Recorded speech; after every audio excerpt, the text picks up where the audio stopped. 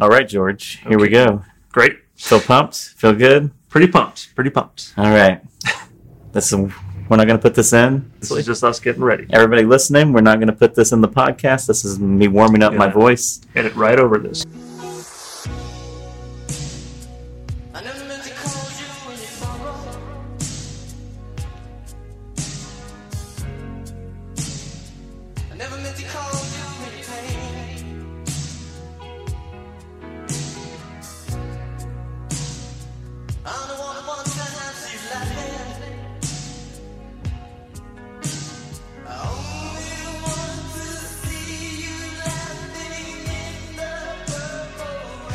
Hey everybody, welcome back to Worst Scene, the podcast where we watch movies.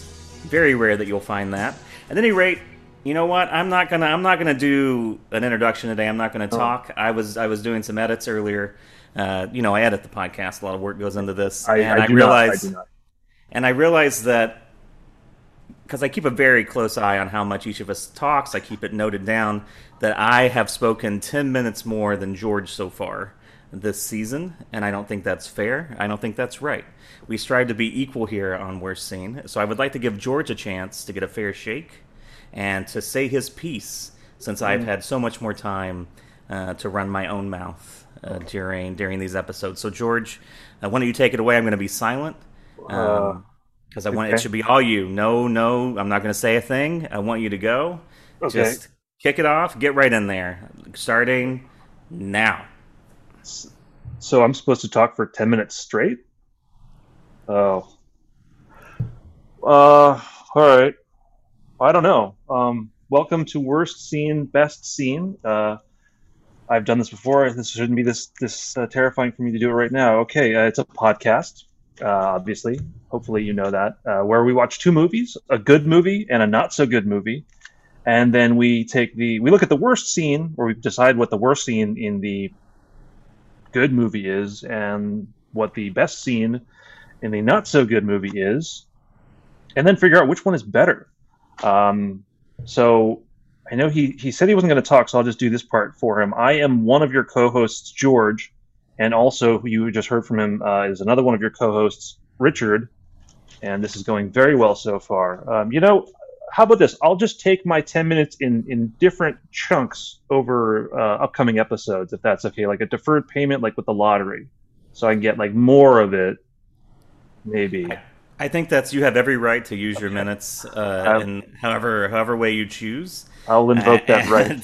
So, but that means that you should invoke it powerfully. Yeah. When you want to take your next 3 minutes and I'm talking, you should stop me and say, my time. It's I'll just George time you. now. Yeah, I'll mute you on the call, and if we're doing it live, I'll just pull your fucking microphone out of the computer, or whatever the hell you use to record this garbage. What the fuck? Sorry, I got too forceful there. Wow, that's too much. You're gonna get minutes docked. Yeah, I think talking like that.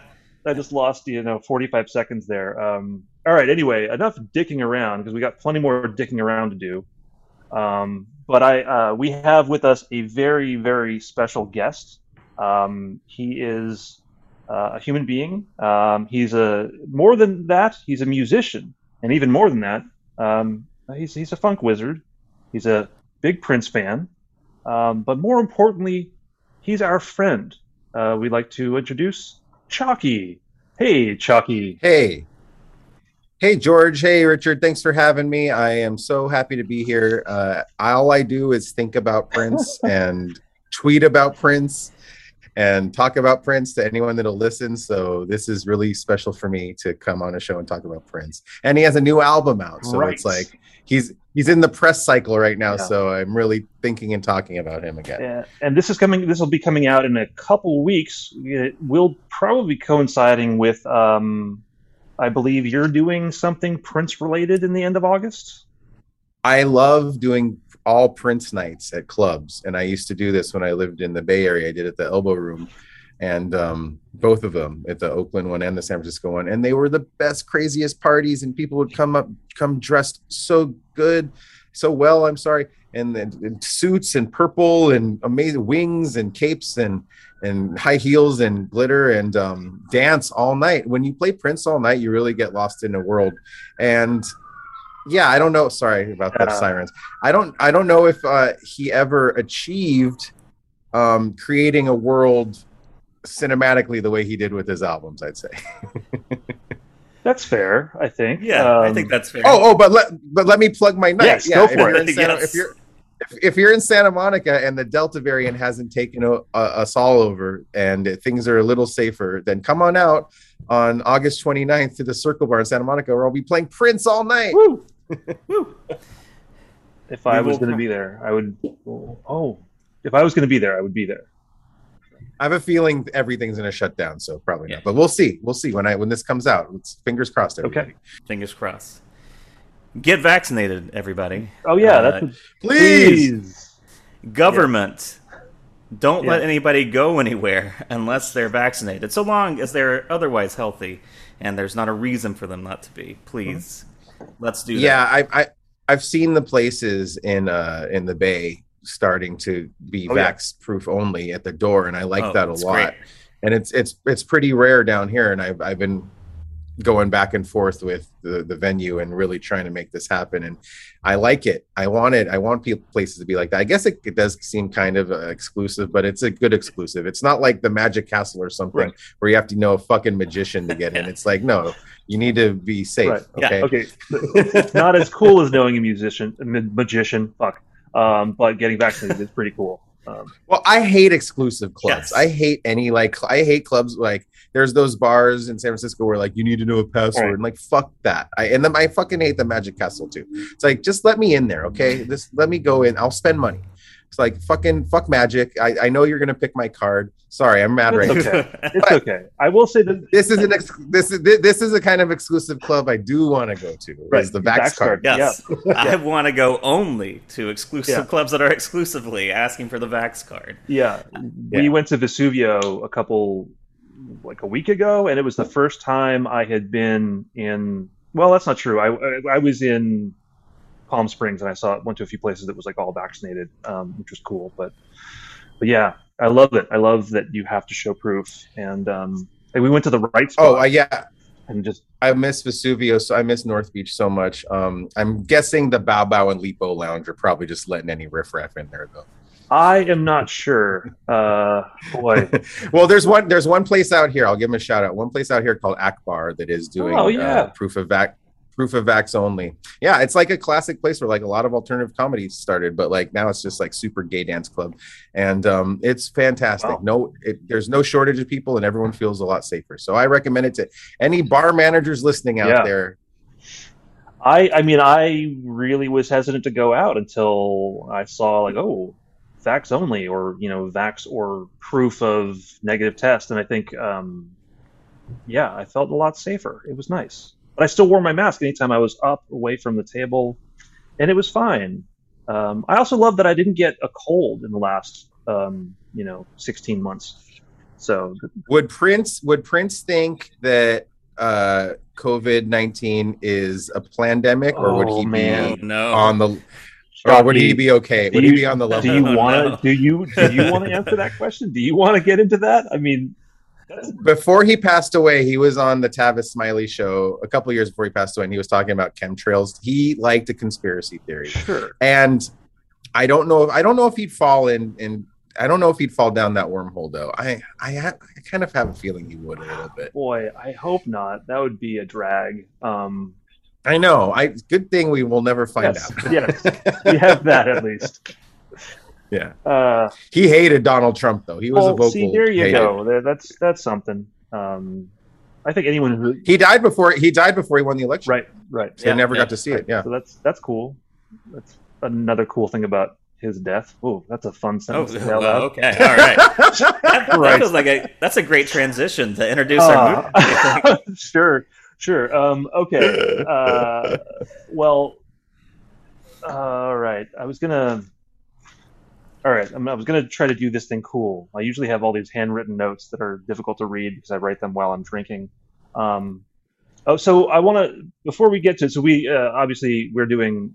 We didn't say what movies we're doing. Yeah, that's what we were just talking about. Introducing our movies. Why don't I? That's the transition part, George. Why don't I? It's surprising. I think I've had too much coffee that I can't pay attention to anything now. It's all right. So we are looking at two movies as is the premise of the show. Our good movie tonight is Purple Rain. And Richard, what's our not so good movie? Sorry. Thank you for kicking it over to me. It's our not so good movie, but as I will discuss later during the Under the Cherry Moon section, the better film is Under the Cherry Moon. Between the two, that might be contentious, but I think I like Under the Cherry Moon better than. I just want to say thank you so much, because Prince made another movie, a direct sequel to Purple Rain, called Graffiti Bridge, and I hate Graffiti Bridge. So thank you for not making me sit through Graffiti Bridge. Yeah, I wanted to have a more positive experience with you, and I think that often the second movie that we look at would fall under the great horror host Mr. Lobo calls them. He says they're not bad movies; they're just misunderstood, and I think that's definitely at play tonight. Time really changes perception of film, don't you think? I mean, there wasn't anything to do in the 70s and 80s except watch TV and listen to records and go see movies. So people shat on movies that weren't that bad. You know what I mean? Yeah. So Heaven's Gate, for instance, it's not that bad. Is now considered a classic. Well, sort of a classic. Yeah. I think it's a 6.5. Yeah. So we'll have some other stuff to talk about as we go through. And Chucky, I think, is it a part of your set that you do at Prince cover? I do. Yeah, I do. I do. When You Were Mine, which is one of my favorite Prince songs, and I have I like steal his style a lot for when I do a lot of other stuff. I mean, I am nowhere on the level musician of Prince, but he developed a language that was all his own. That's a lot of, I mean, these movies you hear so much. This was his prime, him really being a singular sounding artist. Kiss, from Under the Cherry Moon, nothing ever sounded like that before. So he has those like the Lindrum, for instance, or just like the real dry production, or just like like that shit. I steal all that shit, as much as I possibly can. I'm like the Shags of Prince.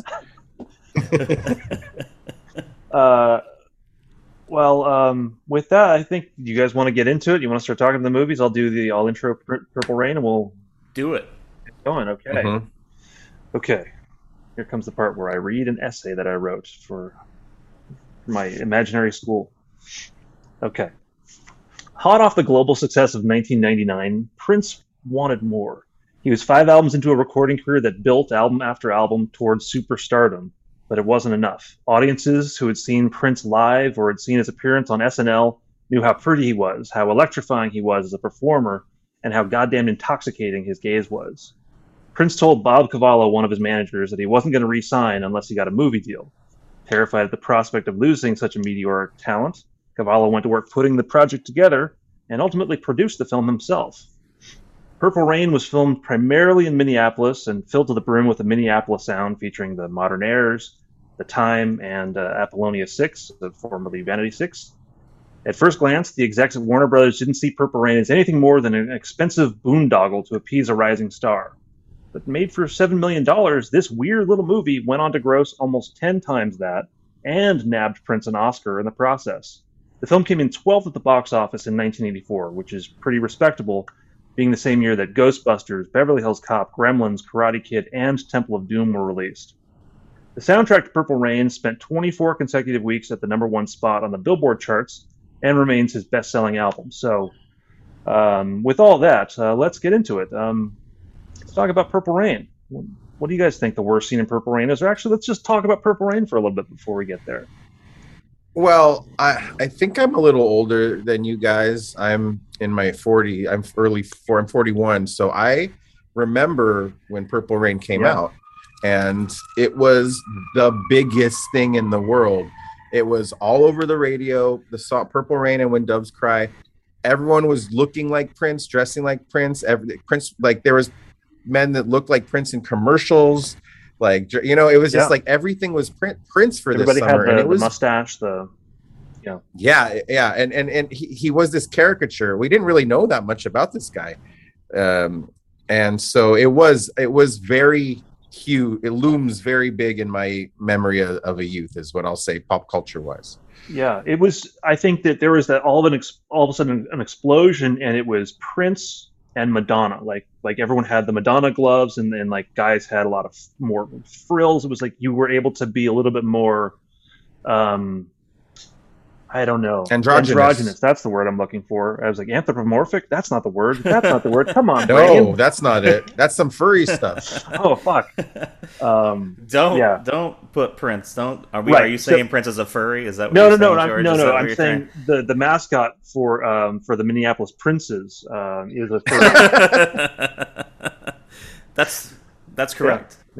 Yeah, but so just before we get into the movie, just like looking back to that time, like he was just such a cartoon character. Like now he's an artist to me, and I read books about him, and I just know so much about him. But he was just this joke, like not even just like a character.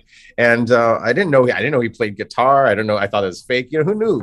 But it was interesting. Just like it truly was an introduction to him, to all of us, to America. Especially white America. So we're all roughly the same age. I think I'm older than everybody here. But Chalky, where did you grow up? In LA. So cool. So I remember like it was everywhere. The 84 Olympics. Yes. And Prince and Thriller, or like and Cyndi Lauper and Madonna too. Like just boom, that's all people talked about, listened to. You know. As a kid, my brother and I would always want our mom to, like, we would drop our dad off. He worked in like Burbank, and we would drive by the Warner Brothers studios because they had all those jumbo billboards like on the building, and they changed them every month. And I remember, like, for the longest time, like the biggest one was Purple Rain, and I was like, what the hell is that? It's just this guy in a weird old, I mean, like, I don't know, he's like dressed like Louis XIV on a motorcycle, and what a look, huh? It's so dumb. Yeah, sure. It looks really good on him though. And he looks so cool in this movie. Morris Day and the Time looks so cool. Vanity looks so, or Apollonia, I'm sorry, looks so cool. Like, Apollonia is very beautiful in this movie. Yeah, agreed. So both of you grew up in LA. You described all the things that were around you at that time. Now I'm 42, and I grew up outside of Knoxville, Tennessee, in Sevier County. And here are the things that were around me. Yeah, I'm sure you all remember the 1982 World's Fair. Big deal, huge deal. People love it. I'm sure now obviously Dolly got the Prince of East Tennessee, Dolly Parton. She was everywhere, as well as Kenny Rogers. He's right there with her, of course. What else were we talking about? We're talking about the. How many guys were dressed like Prince where you grew up? Not a lot to my memory. And we were talking about Johnny Majors, coach of the University of Tennessee Volunteers. That's our big stuff. So you get that. You understand. We loved him, and Johnny Majors was big in. I'm sure he was. People love Johnny Majors. So I get it, is what I'm saying. I understand what it was like out there in LA. It was very similar in East Tennessee. Well, I mean, to that point, were you aware of Purple Rain? Was it a thing at all? I mean, I was definitely aware of Purple Rain, and I really liked Prince when I was a kid. And my mom is only, as I've said on the podcast many times, my mom is only 15 years older than me. So she listened to all the music from the 80s and had me listening to it. So she loved Prince, and so did I. And I saw Purple Rain when I'm pretty sure I saw Purple Rain when it came out. And all I remember is all of the I mean, they would take me to see anything. There were no limits for what I could see, because they were my parents were finally being allowed to go see these things, so it's very exciting they could take their child along with them. And so I remember the music, but that was all I remembered from the movie, and that was the last time I'd actually seen Purple Rain. So it was. Well, that's a great thing to remember, because let's be real, it's not a very good movie, and the music is kind of the only thing that keeps this thing alive, I would say. I have one of my notes is that the dialogue could all just be them reading from the Minneapolis phone book, and it would still be a great movie, because the music is so good, and like the musical numbers are so great, like the set pieces. Also, Morris Day is kind of a great actor. Yeah, I was just about to say, the one thing I would take away from this, other than all the great music, is Morris Day should be in more movies. He is really good. Naturally funny as fuck, Yeah. right? Like, and it's amazing. He is just Prince's childhood friend. They did just grow up together, and Jerome. Like they just were bros, and they are so. I mean, they just ooze talent. They just ooze something on screen. All three of them do. I think, like, even with these terrible scripts, like they just you like watching them, right? Yep. Prince looks great on camera. Oh my God. Morris Day looks great on camera. I mean, that's a huge point to this, that none of these people are professional Hollywood people. These are all just music nerds from Minneapolis, right? That grew up together. It's incredible, and that's another thing that I mean, this world is magic. This was the people that were around Prince making music at the time. This was Jimmy Jam, Terry Lewis, at the time. Like they're that guy who Billy from First Avenue. Right. I mean, these are the people that.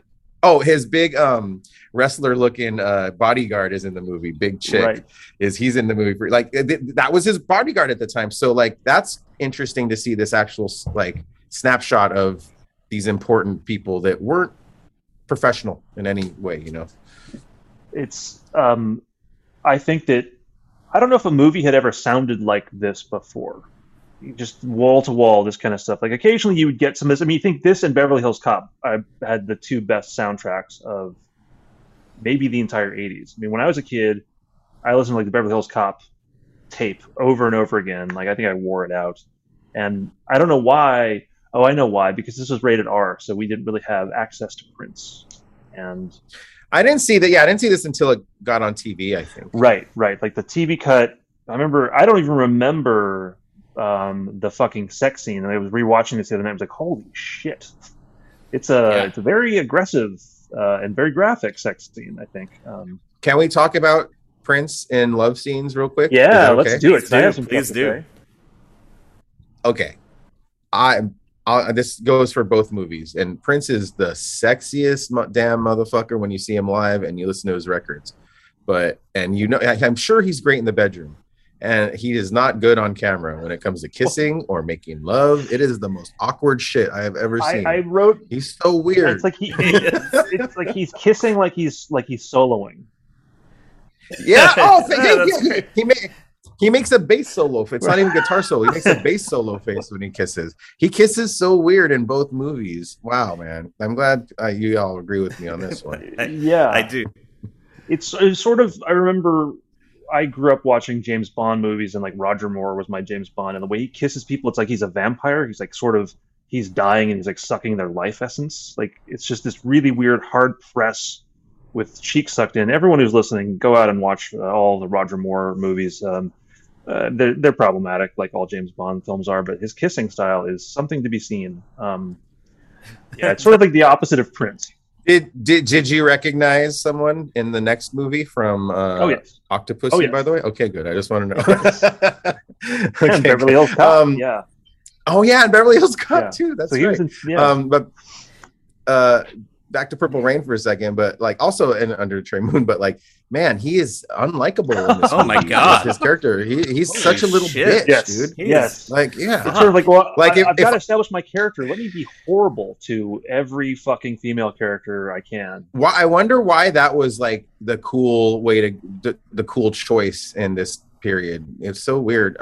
It didn't age well. Yeah. No. And neither of these films are a feminist manifesto by any stretch of the like if I was a dad and I heard a lot of dads in the 80s go like, oh, he's such a little bitch, and that line in Money for Nothing by that little he's a mill. They're talking about Prince, right?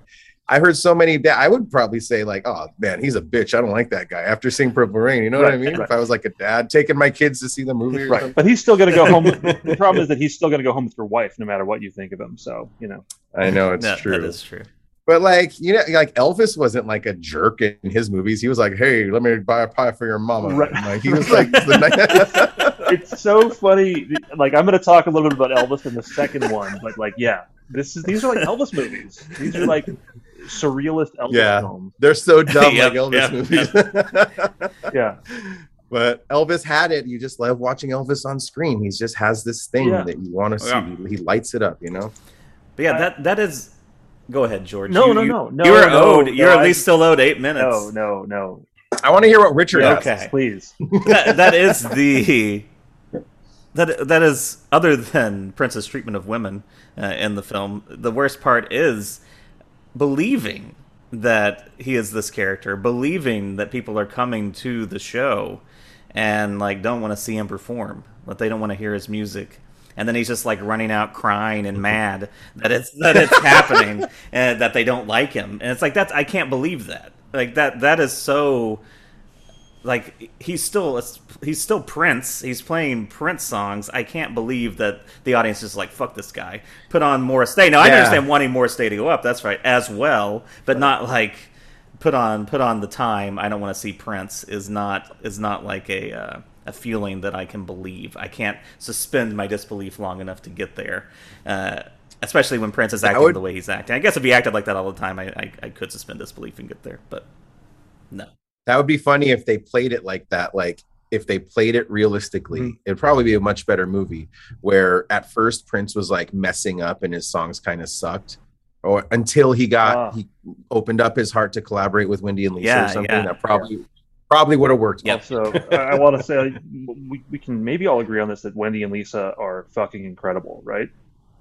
The coolest ever of all time. Yep. Yeah, the coolest ever. They still are to this day. And if you ever get a chance to see the Revolution now, I mean, they're still out there doing it. And Wendy has taken the Prince role. She's the lead guitar player and the singer, and it's incredible. Wow. Yeah. Maybe we can get all of them on a future episode. That'd be great. That's a people say couples goals. Right. I mean, they're still together. They're still together. I didn't realize that. That's amazing. Mm-hmm. Holy Jesus. Wendy and Lisa, they're the coolest. They are.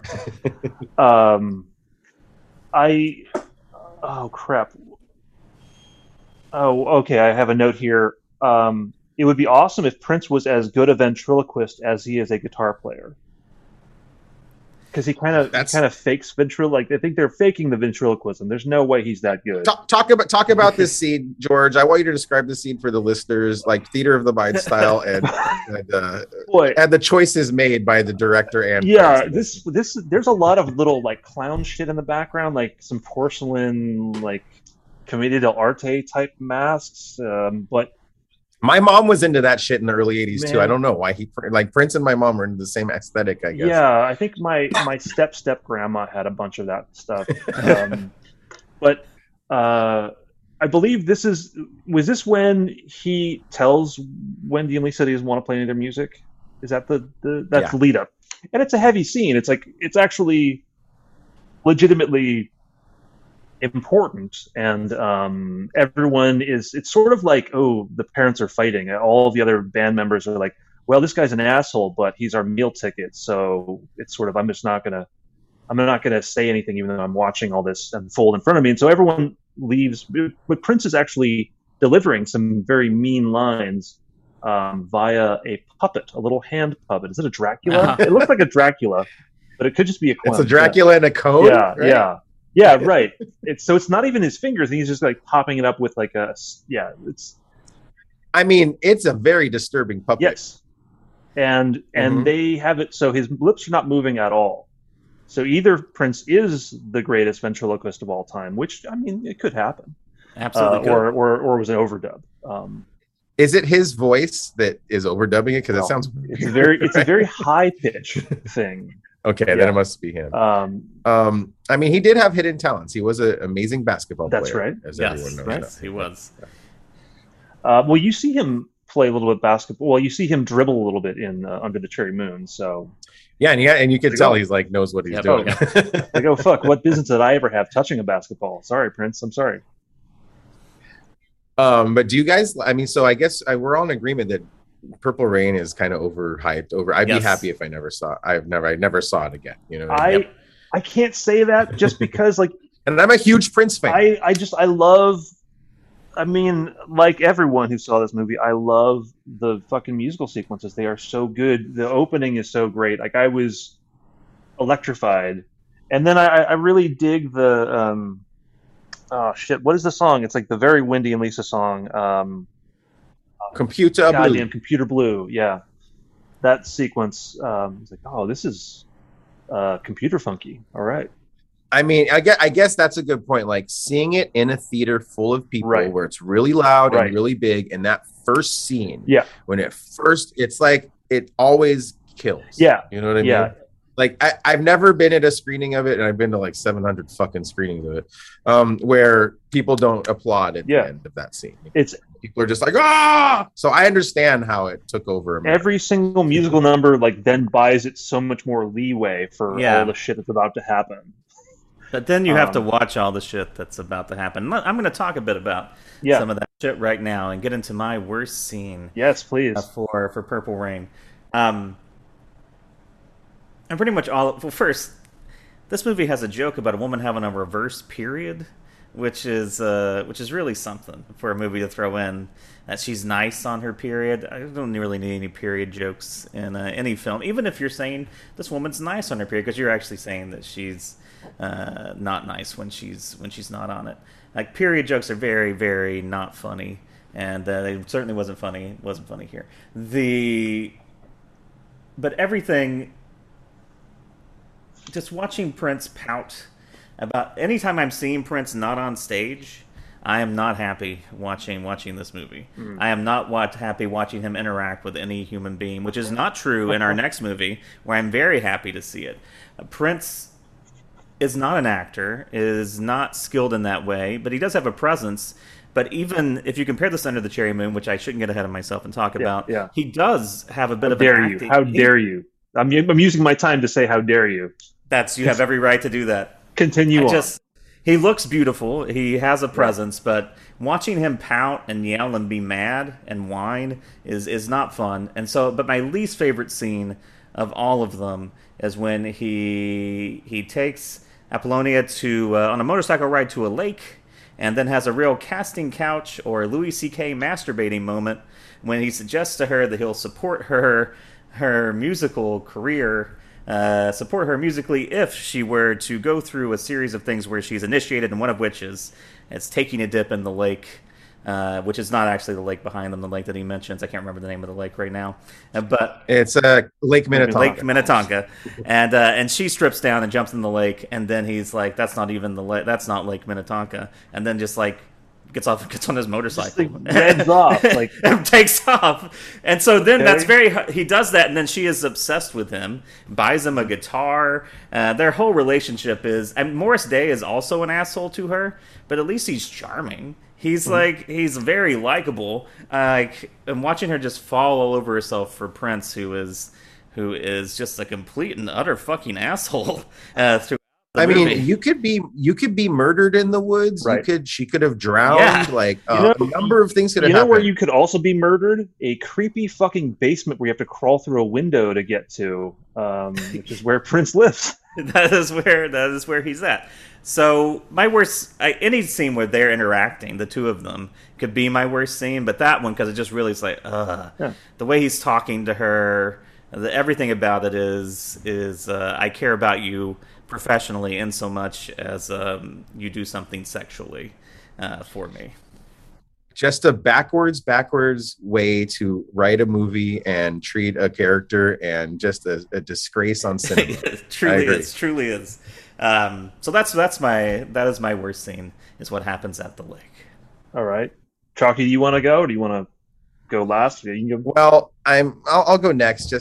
I'll knock mine out real quick because it's related to Richard's scene, and that's I mean, you abandoning a woman at a lake is, all fine and good until something terrible happens. But what's not good is violently throwing a woman into a dumpster, like just oh my god, picking her up.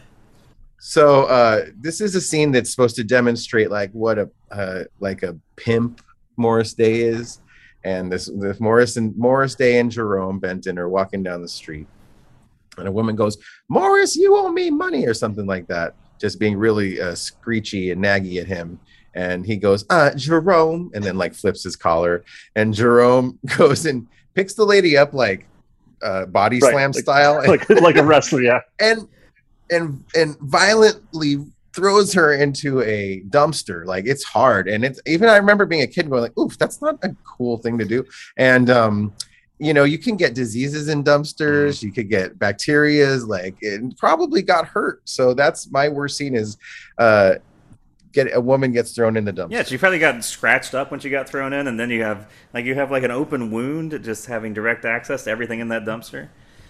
A lot of anger towards women in Purple Rain, which is another reason why it doesn't really hold up that much. Even for its time, it has a lot of anger towards. No, you weren't supposed to do this back then. No. Right. I mean, when did Neverending Story come out? Because he gets thrown in the dumpster twice in the beginning of that movie, and the little boy. Yeah, it's like if it's not okay for Bastian, it's certainly not okay for this lady who Morris Day owes money to. He even owes her money. That's a good pick. I completely spaced on it. I probably would have picked that. I think that the thing that really stood out is that this is really a very unhealthy movie as far as the portrayal of women. And I will say I have one other note that Prince eats Doritos in this movie, which was fascinating. I don't know why I find that fascinating. It's just like if I ever saw like David Bowie eating a hot dog, I'd be like, wow, really? Well, I don't think it was sponsored content. I don't think it was whatever they call it, paid advertising. Right. It could have been, but I don't think it was because, remember Michael Jackson did Pepsi and caught his hair on fire. Michael Jackson's on Disneyland. Bruce Springsteen, even Bob Seger, they all do commercials. Sure. I've never seen Prince do any commercial before.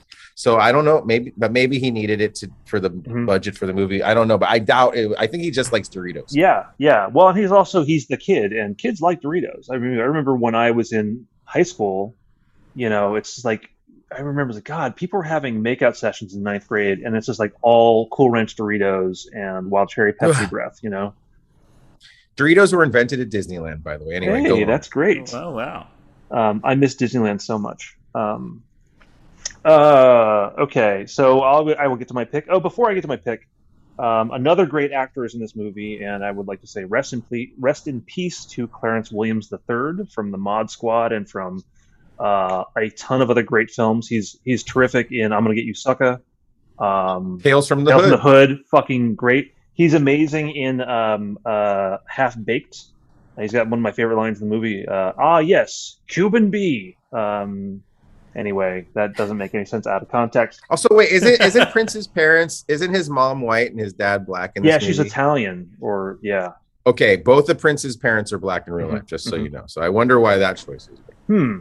Or who made that choice. But anyway, so I also wrote down here, I want a funky ass synth to be the soundtrack of my life. Like, just every time I'm doing something, I just want like this era Revolution sound synth, or even just the music. Like, my favorite Prince song is Delirious, just because it's so fucking, like, it's so weirdly funky. Anyway, I'm rambling. The coffee is kicked in, and it's fighting with the beer.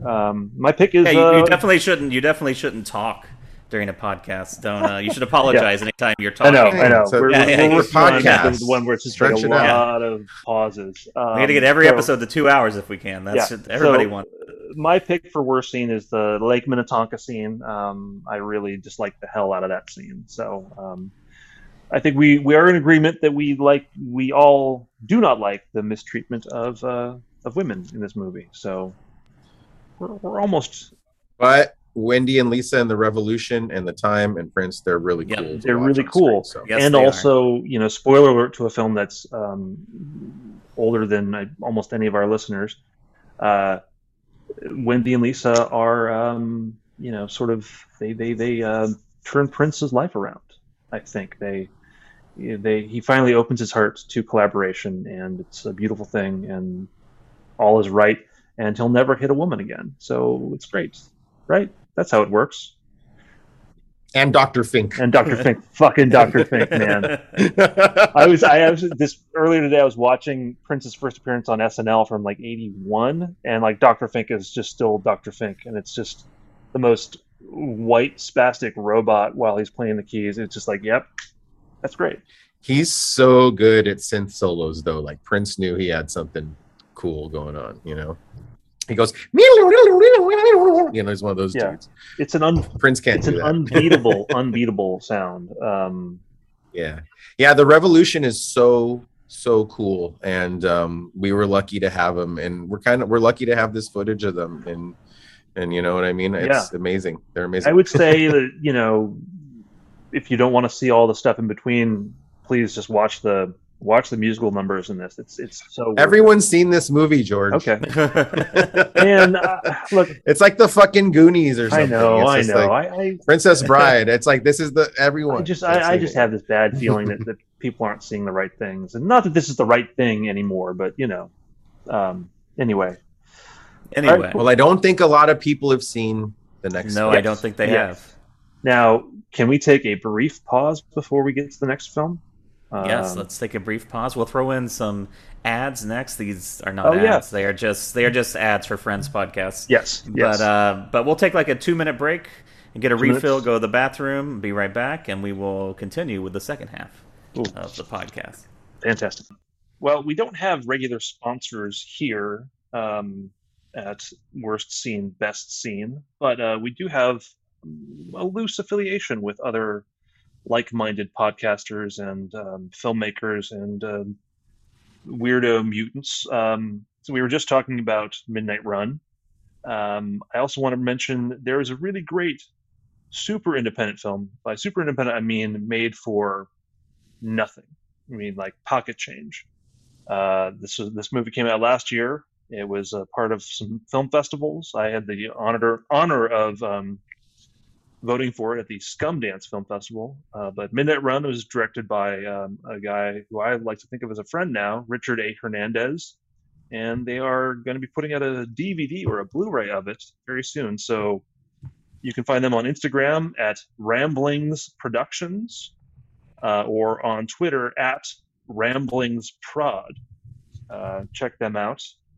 I also want to, as always, mention our friends at Eating After Midnight. It's a great podcast. It's available anywhere podcasts are sold for free. And also our other friends at Ad Wizards. They're also available at all podcast sources. Richard, what's that last one? I always mess this one up. The last one is the Infinity Shirt, Yes. infinity-shirt.com, where you can go and buy a shirt that will allow you to stare into infinity. You should, everybody should have the shirt. It should be, if you've ever heard of the potato parcel, it should be the potato parcel of our era. I own one, and I was wearing it around the other day at a campground, and everybody who saw it pointed and laughed. Now, normally that happens to me, but this time it was specifically because of the shirt. It wasn't because of anything else that was going on. So the shirt, one, distracted people from all the other things that you might laugh at that's happening with me. But that's because it was genuinely funny. It wasn't because it was pathetic or something. We're going too far down this road. No. Infinity Shirt is a hilarious thing. Infinity-shirt.com. Go check it out. Yeah. And so Midnight Run, Instagram, Rambling Productions, or Ramblings Productions, Twitter at RamblingsProd. Eating After Midnight on Instagram, they are just all one word, Eating After Midnight Podcast. Ad Wizards also on Instagram, Ad Wizards Pod. Oh, and also we're on Facebook, and that's Worst Scene, Best Scene. And we're also on Instagram now at Worst Scene. Look at us on all these visual mediums as for an audio platform. Yeah. There just needs to be a website. I don't understand what I said. There should be a website where it's just everything on it's just audio is happening. Is that where we should list? Yeah. Is that a website? I guess Spotify. I guess everywhere where you listen to a podcast is a website where audio is happening. I don't know what I'm talking about. Well, I'll say I had an AOL site, and it was just audio clips of Charlton Heston from Planet of the Apes on loop. So is that what you're talking about? That's what I'm talking about. Yeah, fair enough. There you go. We did it. We did ads. We got through those ads, and it went just fine. All right, we're back. Let's talk about Under the Cherry Moon, which is, as I mentioned earlier, for me at least, a much more watchable film than Purple Rain. Purple Rain has more music, which is great, and that is very watchable. But as a movie, Under the Cherry Moon is better, and I would say significantly so. But I'll talk more about that here in a second, because at the time it was released, this is was a huge flop.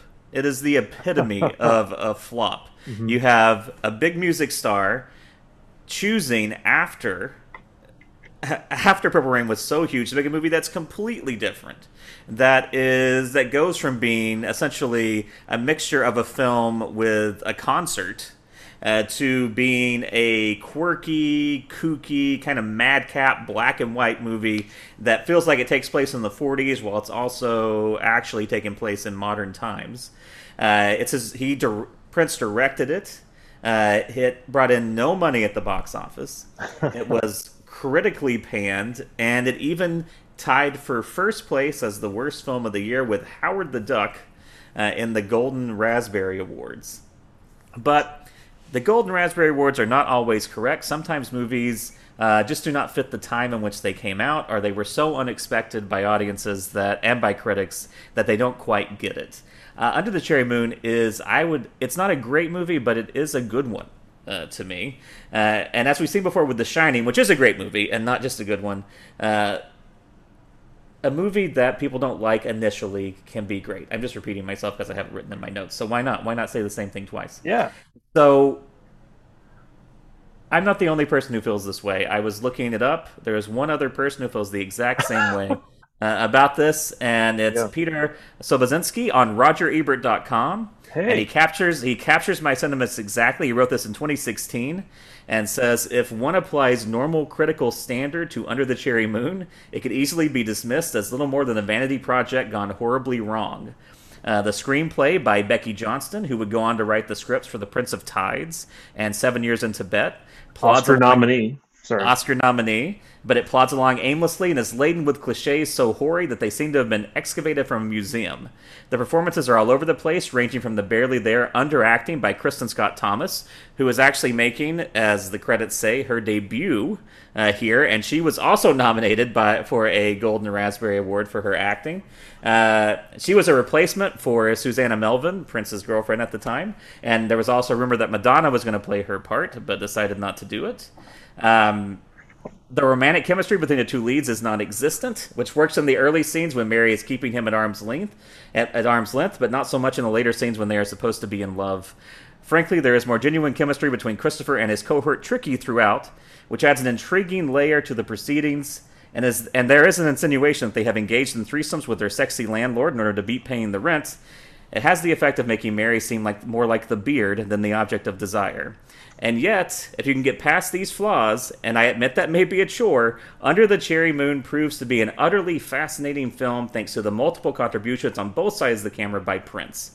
As he demonstrated in Purple Rain, he is not a good actor in the conventional sense, but as a screen presence, he is undeniably captivating. Unlike a lot of music stars, he is able to rethink his mystique into cinematic terms in ways that are strangely compelling. Prince... it's not just that Prince's acting is much better in this. He's much better at delivering comedy, I think, than acting like a complete and utter whiny asshole. The movie also looks great as it was shot by Michael Ballhaus, who shot a lot of movies for Martin Scorsese, including After Hours, The Color of Money, The Last Temptation of Christ, Goodfellas, The Age of Innocence, and then Gangs of New York, and then also The Departed. But the movie has a lot of very talented people involved in it. It looks great. Even though the script is full of cliches, there are a lot of funny scenes in this. The chemistry is really strong, and it is just nice to see, even though Prince's character is not the most likable person, he is charming. He is funny. It's just so much. It was such a relief. I'd never seen it until today, as Chalky pointed out. People have never seen Under the Cherry Moon. If you were going to be set in front of you and you were told to only watch one Prince movie, I would highly recommend you watch this one because it has aged much better than Purple Rain. Despite, again, some things that are not great, it's still funny. It's charming. It looks good. It's got Kristen Scott Thomas. It's a pretty good little film. It's not what you would expect from someone following up on their huge hit. Right. But it's certainly, I would say, Prince's best film that he's made. So anyway, that's my introduction to Under the Cherry Moon. Please, now tell me, what is the best scene in this movie? And what do you think about this movie? What do you hate about it? Tell me all about it. Do you want to go? Do you want me to go? How do you want to go? I'll go. All right. I agree. I read that same thing. I had seen this in bits and pieces a long time ago, and this last time I watched it, like my jaw was sort of dropped for a lot of it because like it's so audacious. It is a very fucking audacious movie, and it is absolutely the opposite of. Yes. You know what's funny is it's almost like because of Jerome, it's like, oh, is Prince now Morris Day? That's just Yep, exactly. I do love the dreamy quality. I love that it's in black and white. I think it's sort of, it's like if Fellini was trying to make an early Spike Lee movie and also a perfume ad at the same time. That's sort of what this movie is. That is beautiful. That's incredible. It's so good, yeah. And also, let me say this next thing. It's like an Elvis movie, but weirder and hornier. And it just like, I think about like what could have been like if Prince had gone full Elvis, like Prince as a star diver, as a crab fisherman with a heart of gold, a race car driver, a country doctor, just Prince as these weird versions, like this sort of surreal take on the Elvis movie. I would have been great with 10 more years of that. That would have been terrific. Elvis had a decent film career. I don't know that he made a lot of decent movies, but it would have been fun to see Prince play that out. That said, we have this. And this reminded, actually, the one movie that this really reminds me of is last time I was in, I'm going to sound like a real asshole here. Last time I was in Paris, France. We went to go see, every time I've been to Paris twice, and I love to go see movies. Oh my God. Wow. All right. I've never been to Paris at all myself. Just saying that, just letting you know, everybody. I've never relax. I've been to a lot of places, and in future episodes I'll tell you about all the other ones. It's going to be great. That's what you should use your 10 minutes. Yeah. Oh yeah. Oh, fuck. I'm going to just filibust this thing right now. I'm going to create a new segment, which is fancy places George has been. Yeah. Where in the world is George? I can also work on some like really minor league name drops. That'll be another fun segment. Like, I bought a Christmas tree next to Dan Aykroyd's family. So whenever when we go to Paris, like there's like this great film community where people go see movies 7 days a week. And so we would go to like matinees, and it's like us and all the retirees, and it's terrific. And so the last time I was there, we went to go see, they had a new print of the Maurice Chevalier, The Smiling Lieutenant. And if you go back and watch that movie, and probably a lot of his films, it is very similar to what Prince is trying to do here, where it's sort of equal parts like charming, suave dude like a Cary Grant mixed with, we have to put Elvis in there because Elvis was the only, rock star who was able to do that for a long time, like as a film star. But there's also this other part where it's Charlie Chaplin, and I think there's a lot of like Charlie Chaplin in what Prince is doing in this movie, and you cannot write this movie off. It is fascinating. It's totally worth watching, but it's insane. Like this film is insane. The dialogue it's not insane. The dialogue is sort of like it's almost all non sequiturs. I don't know. It's not how humans talk. That's right. That's what I'm trying to say. But this movie isn't such. There's a narrative plot, but it's so much more of a Prince, like a visual album. Yeah, in a way. Even though there's barely any fucking Prince music. It's so weird that they mix the music down so low. Yeah, like there's music all the way through. The album, you can barely hear it. Yeah, the album he made for this movie, Parade, is one of his greatest albums. Every song's a banger, and like all the crazy like fusion jazz that's on the score from Madhouse, his other band that he does. It's great, and you can barely hear it.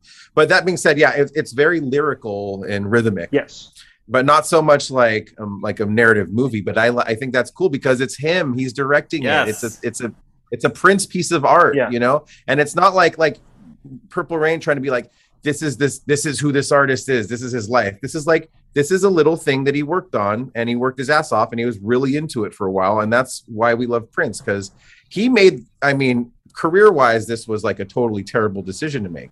But he's an artist, and this is what was in his heart, and he fucking made it, and we're lucky to see it. Yeah. So yeah. Yes. And this is the start of like this. I think this was the first of a lot of very challenging decisions that Prince would make to like put his label or whoever in the corner, like, hey, look, I want to do this, and I don't want to just keep doing this one straight line. I'm gonna take a hard corner here, and he's one of those people that has been famous since he's been 16, right? You Jesus, know, right? And just he's never had a real job, he's never had a real boss, and he doesn't know how to live life like a normal person. So yeah, he's not gonna know like schedules and when you have, you know what I mean? Right. He doesn't know that stuff, right. You know. I think he got more educated about the business side as he got older, but back then, yeah, this was young, not even hungry Prince. He was already rich by then. Yeah, he's just young, artistic Prince. You know what I mean? And who's I'm gonna do whatever the fuck I want, motherfuckers. And I mean, this was the top peak of his powers, and this is what he chose to do. Yeah.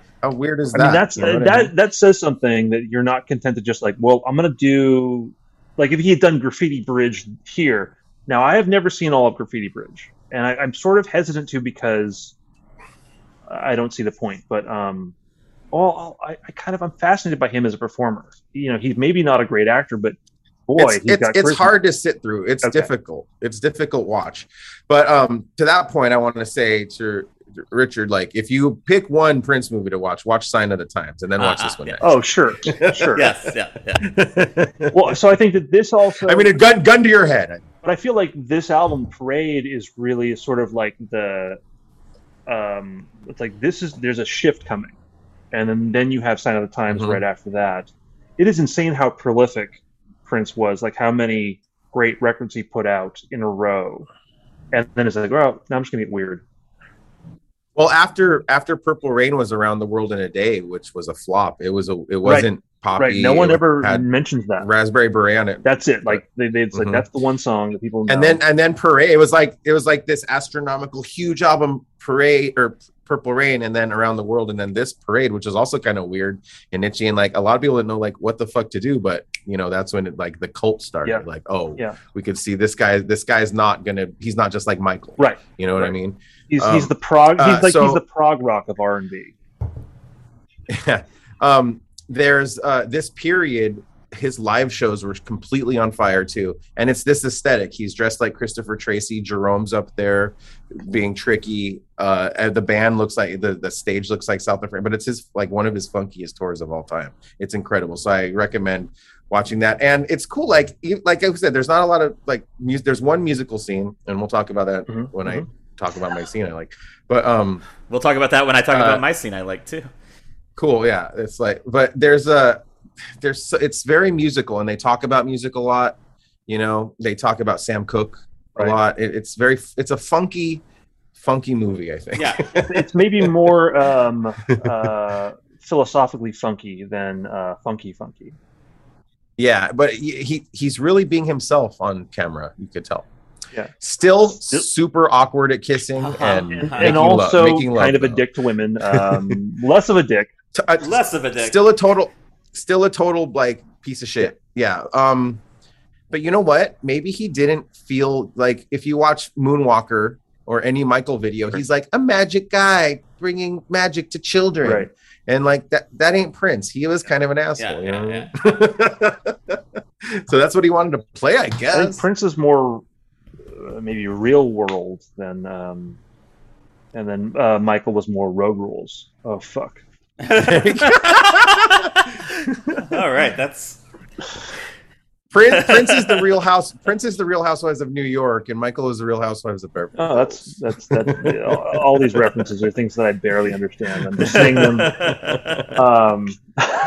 So, but yeah, Under the Cherry Moon, it's really, watching it for this podcast, I had just a blast. Yeah. And I was miserable. Sitting through Purple Rain is miserable, and this was really fun. So I agree, it is a better movie. Yeah. And I think this is the consensus amongst most Prince culty fans like me, like Deadhead people for the Dead, Right. like they're. And I'll tell you what, the Bay Area has the most. It's like a cult of Prince people Really? in the Bay Area for real. Oh yeah, I could get into that. That's a whole other podcast, but. I think the consensus, they're all my friends. I think the consensus there is that like we don't want to see Purple Rain again, but Under the Cherry Moon, it's like underappreciated and it's like fun Yeah. and funny and you notice new stuff and it's a quick watch. It is. It It's is. true. Yeah. Yeah. I think my thing again is that like the music is so undermixed that like even when it's in the background you can't really, and it's so good. Like I was listening to it again right before we recorded. It's like these fucking songs are great. These are killer songs, and you can barely hear them. And it's he's being a really. I mean, this is when he was at his weirdest, Right. singular. Like no one sounded like Right. him at this And time. I think that And it was part of this weird. is like him saying like, well, I'm not doing Purple Rain again, and I'm not going to have the songs be up front. It's going to be my acting that's up front, and so let's mix that way down. Yeah. There's not a lot of literature on the making of or the behind the scenes of this. So Right. there's not a lot. Right. There's not a lot to go by. Like, what was his motivation Yeah. here? What was he trying to say? And I know that Mary Yeah. Lambert was the original director, and she left or was fired or whatever. And Terrence Stamp was originally the dad, and then he quit. But the dad is who, George? Stephen Burkhoff, who Yeah. was also in another top grosser in 1984, Beverly Hills Cop. But he had Stephen Burkhoff had an insane 80s. Like he was James Bond's nemesis in Octopussy, as you pointed out. He went up against both Axel Foley in '84 in Beverly Hills Cop, and then he was up against John Rambo in Rambo: First Blood Part 2. Oh, First Blood Part 2. Yeah. And then up Um, against Christopher Tracy in. He's good in this movie. He's fucking Yeah. creep. And the worst scene in this movie is when he's combing his daughter's hair. Yes. Yes. Yeah, we were watching that. And Nisha was like, no. Oh. Yeah, That's just what fathers did in the 80s. If you were there. we were alive in the '80s, and no. That's, Okay. If you say so. Oh, The- all right. Well, let's not get into it. So I guess One more point. Hold on. No. One more point I just want to say is Jerome Benton is so fucking Oh, funny. Jerome- he's amazing. Jerome is Yeah. is Jerome the best thing about this movie? Yeah. I think so. I think he's the most. The clothes and Jerome. Boy, Yes. there's this one outfit where it's this cashmere overcoat, this like floor length cashmere men's overcoat over like silk, which I'm only hoping are cream pajamas. And it's like I want to fucking wear that every day of my life. Like that's what I want to wear when I go get groceries.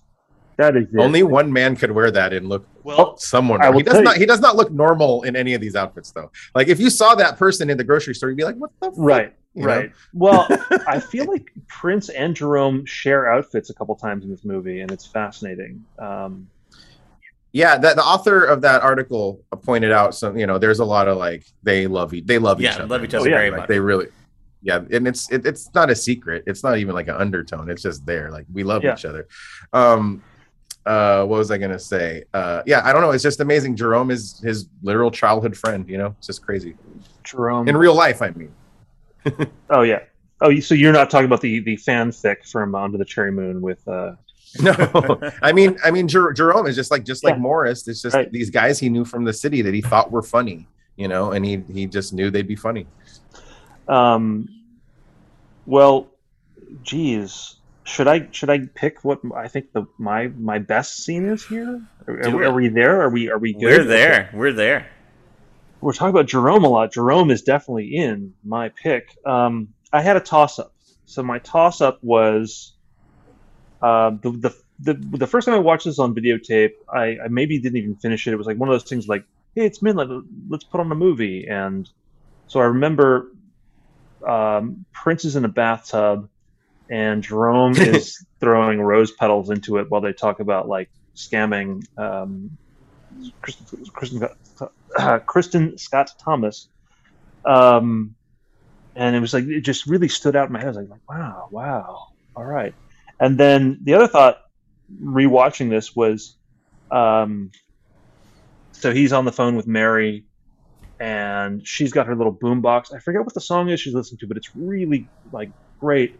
And then he is trying to be coy about it and like is like eating a very stale piece of bread. So there's like a big bread crunch, and he goes, "Ooh!" He does that it's that Prince Javis look, like, "Ooh, I'm a little stinker." So he's such a stinker in this movie. I like that scene, but I have to go Jerome with the rose petals because that sets you up for the tone of the movie. Like it's going to be this weird, and it's going to be this. What's the word? Amorphous, ambidextrous. What's the thing? Androgynous. I mean, actually, but it's actually not androgynous. But it's just going to be like it's going to be a. This movie is what it is. It's sort of a perfume commercial, and it's great. So yeah, my pick is the rose petals in the bath. Underrated, or sleeper pick. I love that. That's great. Wow. That's great. It's shocking to people who went to. I'm sure people who thought it was going to be another Purple Rain saw that, like, because it's at the beginning of the movie. They're like, "What the fuck is?" No, this it's just two tight ass homies like throwing rose petals in each other's bath. What the fuck? What the fuck? Normal. Yeah, and that was the moment. We'll let you go last, Chalky, as the guest. That was the scene. That scene was the moment that I knew I'm going to like this movie a lot. Oh, awesome! That's terrific. I was hedging a little bit when I was introducing it, but fuck that. I genuinely love this movie. I think all right. Again, I'll watch it again. I think we're with you. We're both with you. This is just a great. It is a fun film. It's corny. It's goofy. It's kooky. And just to give some, before I pick my best scene here. There's one scene where there are just bats in a restaurant. Oh fuck! I wrote down bats. What the fuck? They're just nesting in the roof, and then they see them, and then they start to fly around, and everybody freaks out and runs out. It's like, what is happening? I love this. There's another scene where some of Kristen Scott Thomas's father's goons come and he sneezes and he sneezes on and Jerome sneezes on one of their ties, fake sneezes on one of their ties to distract them, and then the goon says, "Oh no, my new tie," and gets so upset about it that I just can't. Like, "Oh no, my new tie!"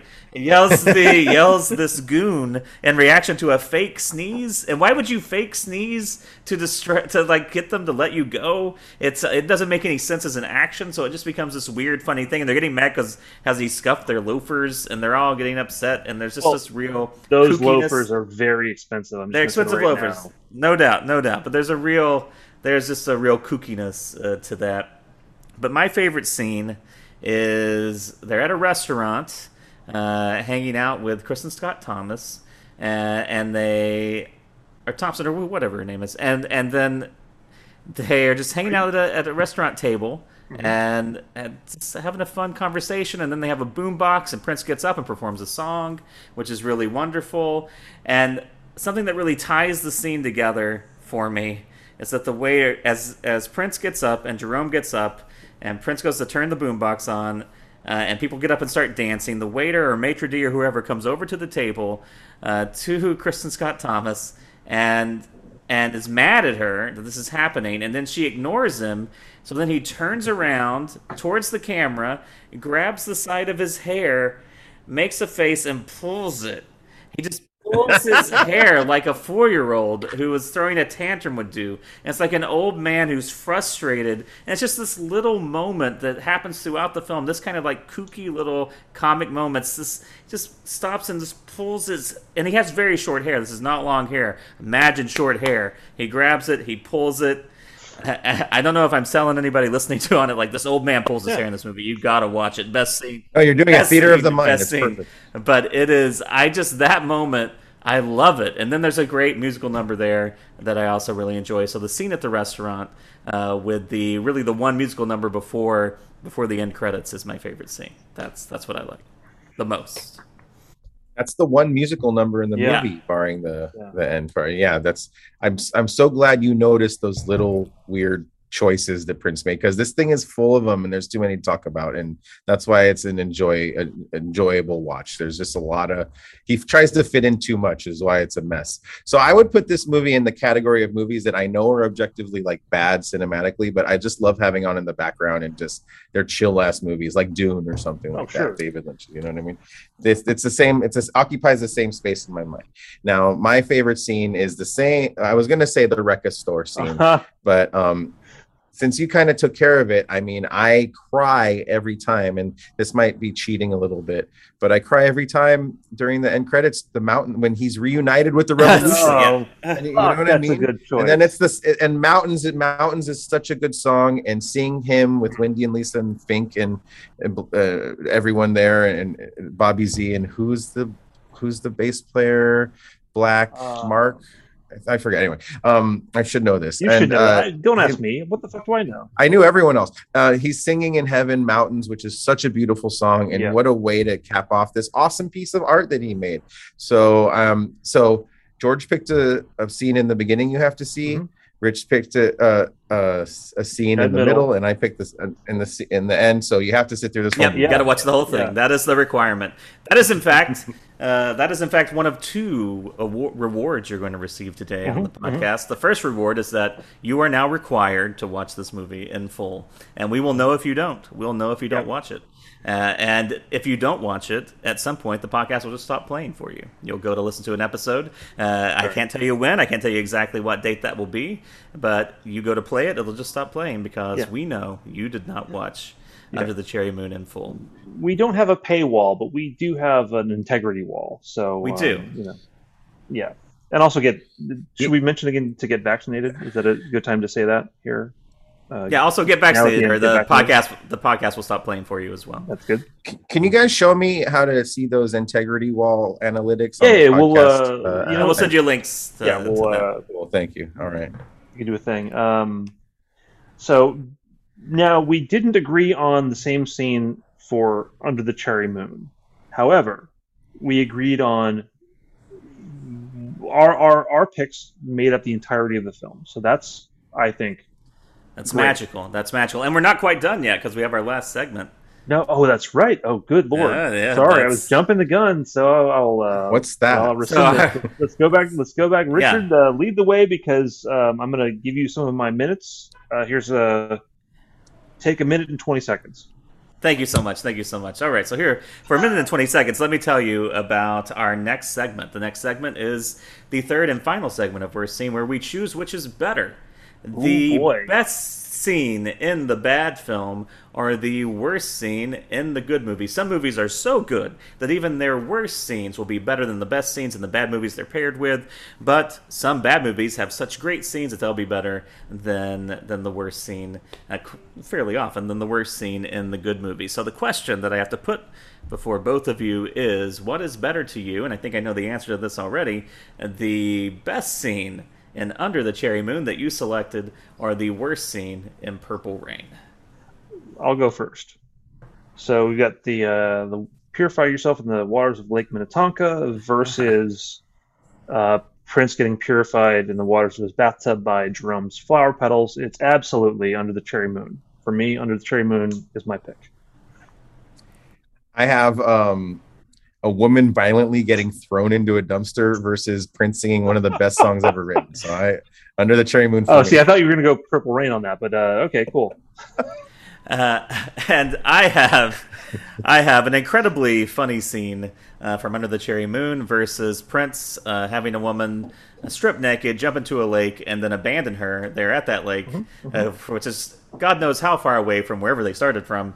I'm going to have to choose Under the Cherry Moon, which means we are all in agreement on which is better. The best scene in the bad movie, in quotation marks, is better than the worst scene. So since we agreed on that, I think our audience deserves a special prize today.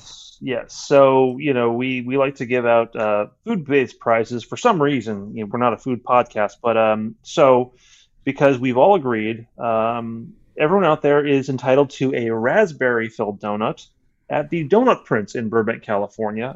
Now they probably aren't if you go too soon, they're not going to be aware of this promotion. And so if that's the case, just send us the receipt, and we'll write you a check. Then we'll figure all that out later on. But I'm down here. I could pick them up for people if they want to do local pickup only in West Holly. That's an investment. But also, I think that if even if you don't take part in this promotion, you should go to the Donut Prince and get their chocolate-filled donut. It is absolutely my favorite donut on planet Earth. So, no one said they didn't. You know what? Fuck it. If you go to Donut Prince and get a raspberry-filled donut the week that this podcast episode comes out, word up, and we will pay for it. We will buy your donut. We will buy that donut. I will for the first 100 listeners. We will do that. 0. So please feel free to send it's literally that. just going to be my brother. Who will actually go do Dan, that. our frequent guest, Dan. That's who I am speaking to, and he will listen to it 100. You will listen to it 100 times and get 100 free donuts that week. I know that we're kind of getting near the end here, and I'm sad because I had this weird idea that like Under the Cherry Moon would be a really great Sega CD interactive game. You know what I mean? Like those. What was that one with Corey Haim and anyway. Right, like Alone in the make Dark or something. There was like that one, or there's like those Japanese Game Boy like romance games that it would work. It was work is that like Christopher is trying to con you for your daddy's trust fund. Do you let him? And then it's like, yeah. Do you let him, or does he love you? Do you lie? Yes or no? Or C, you give all your money to Jerome, or Tricky. Sorry, Tricky. So. Anyway, this has been terrific. Chalky, thank you so much for being here. We would love you. Yes, thank you. To have you back. Oh, I had the greatest time. Thank you, guys. Seriously, if there's anything you would like to cover on a future episode, it would be our absolute honor to have you back. Fantastic. Okay, I'll pitch you some ideas. Is there anything else you would like to promote before we end this episode? Follow me at Chalky Funk Wizard on all the socials, and I will be announcing a lot of cool shows soon. As soon as we get out of this Delta thing, so but you want to see these shows, so come on down, and I hope to see y'all soon in person. This was great. Thank you so much. It's what a joy it is to be. We want to have you back. God, are you a fan of the movie The Apple by any chance? Yeah. I first saw The Apple before it was available on DVD ever. It was when they started finding the prints of it. I saw it in a double feature with Don't Stop the Music, the Village, and those were both. It was the first time I seen either, and it just changed my life that night. I remember it very well. I was dancing in the theater, which, by the way, people used to do in the 80s. They used to go see Purple Rain. Well, if we do The Apple, maybe my brother is obsessed with it, and I think that maybe we can do a four-headed conversation about that movie. All right, I'm rambling. Cool. So for everybody out there. If we don't love you, we at least like you, and we thank you for listening. You can follow us on Facebook, and that's Worst Scene, Best Scene, or on Instagram at Worst Scene. Richard, do you have anything you want to say before I say the final words on this podcast? No, I would like you to retake some of your time. Well, I just have one thing to say to everyone. May you live to see the dawn. Good night, everybody. All right. I love you, everybody. I said someday.